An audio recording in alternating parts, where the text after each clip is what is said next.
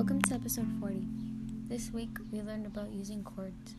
To find the measure of an arc using a chord, you have to find a chord that is congruent to each other. Because of that, the arcs are also congruent. The perpendicular chord bisector theorem can be used if the diameter of the circle is perpendicular to a chord, and then the diameter bisects the chord and its arc.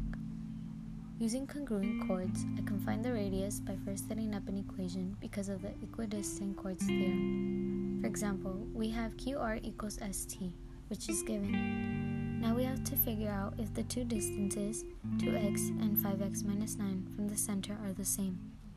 So you set this up as an equation, 2x equals 5x minus 9. Subtract 5 to both sides, and then divide by -3 to both sides to get x equals 3. Then we have to figure out the radius.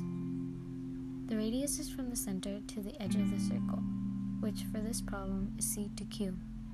Because x is 3, you multiply that with 2, and QR equals ST, which also equals 16, because that is given in the problem as well.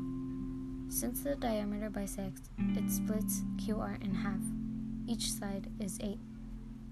It creates a right triangle. The base is 8, 6 is the side, and the diagonal part is what we are looking for.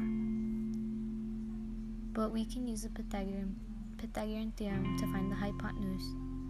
When done using the theorem, we get the final answer of r equals 10.